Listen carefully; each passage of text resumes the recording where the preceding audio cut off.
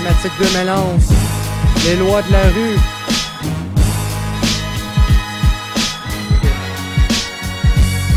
Dans la rue, faut pas faire la cave, parce que c'est les lois de la rue qui sont les plus graves. Si on fait le con, on n'ira pas en prison, on risque de se faire jumper ou même se faire piquer. Le monde pense que c'est des conneries, mais quand t'as le gun pointé sur la tête, c'est là que tu brilles.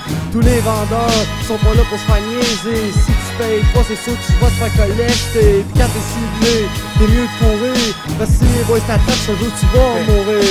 Essaye pas t'en sortir, il est trop tard. Subis les conséquences, mon esti de crassard. Les lois de la rue, faut pas les frauder. Même si t'es le roi de la rue, tu peux quand même te faire péter. C'est important, les respecter, sinon dégage, parce que tu vas finir par te faire tuer. Les lois de la rue, faut pas les frauder. Même si t'es le roi de la rue, tu peux quand même te faire péter. C'est important, les respecter, sinon dégage, parce que tu vas finir par te faire tuer. Quand on sait qu'on est recherché, même les policiers peuvent pas nous protéger. Fait que si t'es faux, pas de la bise, t'es mieux de crisser ton camp avant que ça se remplit. Y'a toujours un con qui part des rumeurs après avec les leçons, puis délègue tes erreurs. Si t'es mardeux puis que t'as de la chance, fais pas tomber aveugle puis prends-la ta chance. Si tu veux pas avoir besoin de mouchoir, fais sûr de pas te faire rentrer la tête dans le miroir.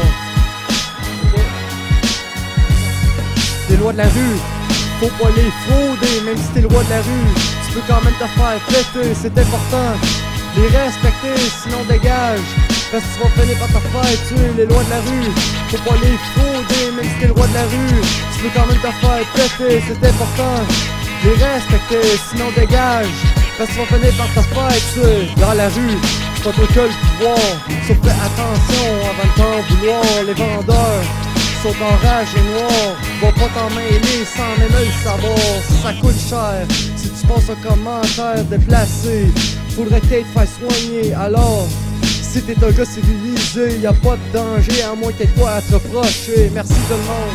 Thématique 2011, LMD Productions, les lois de la rue.